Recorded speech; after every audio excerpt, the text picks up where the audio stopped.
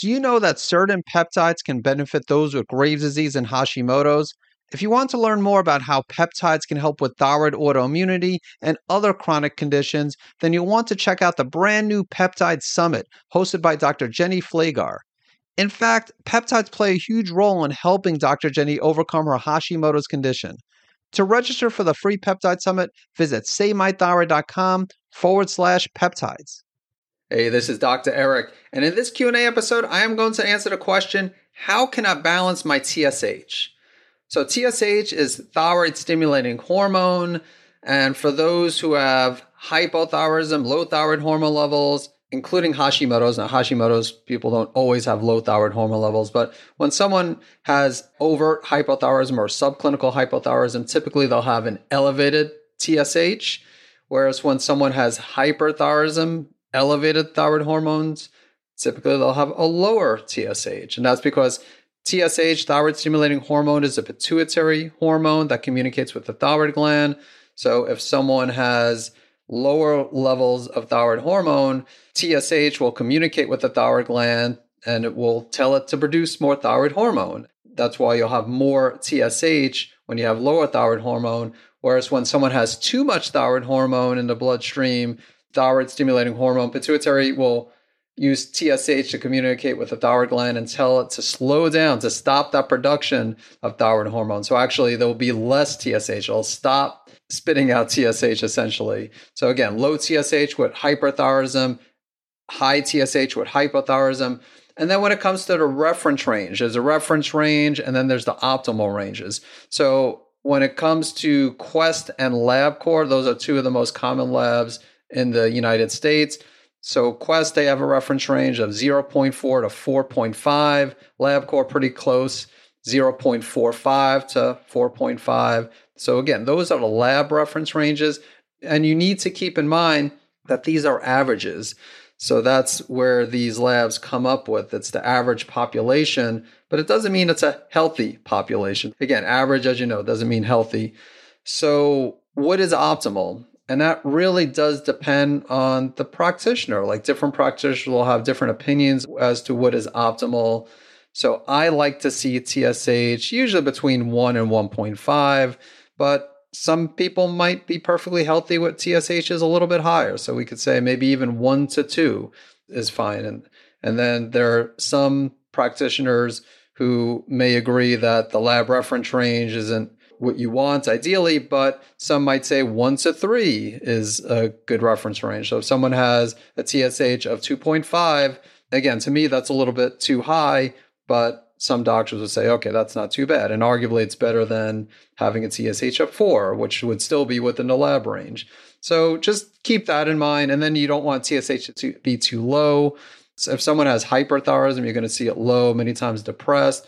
If someone has, let's say, a TSH of 0.7 and everything else looks good, if everything else looks good and has looked good for quite some time, I might not be too concerned about TSH being 0.7.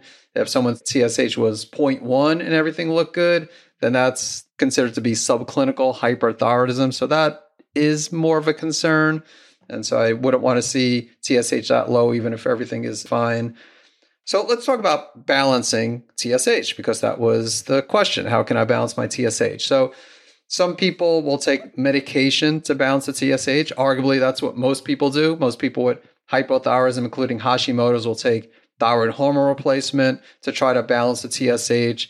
And that can be very successful. If someone has an elevated TSH and they take thyroid hormone replacement, it could decrease the TSH, which is great. Not doing anything for the cause of the problem, but we'll get to that. And then with hyperthyroidism, taking medication such as antithyroid medication, methimazole, sometimes PTU, that lowers thyroid hormone levels and that could increase TSH. Although it's worth mentioning that it could take quite a while for TSH to increase in hyperthyroidism. If someone's taking a massive dose of antithyroid medication, it might happen quickly, but some people it takes a while. And then for those who are using natural agents to balance the TSH, it could take quite a while, especially again with hyperthyroidism. With hypothyroidism, Hashimoto's, I mean, there are natural glandulars, there are herbs that could stimulate the HPT axis, the hypothalamic pituitary thyroid axis, ashwagandha, for example. But typically, herbs, it's not the same as with hyperthyroidism. Like hyperthyroidism, there are antithyroid herbs, with bugleweed being the most popular. And so that could lower thyroid hormone levels. And again, over time, TSH will increase, but it could take many months for that to happen. And so when I dealt with Graves, I took bugleweed, L-carnitine in higher amounts, higher doses. The research shows between 2 and 4,000 milligrams or 2 to 4 grams per day of L-carnitine has antithyroid properties.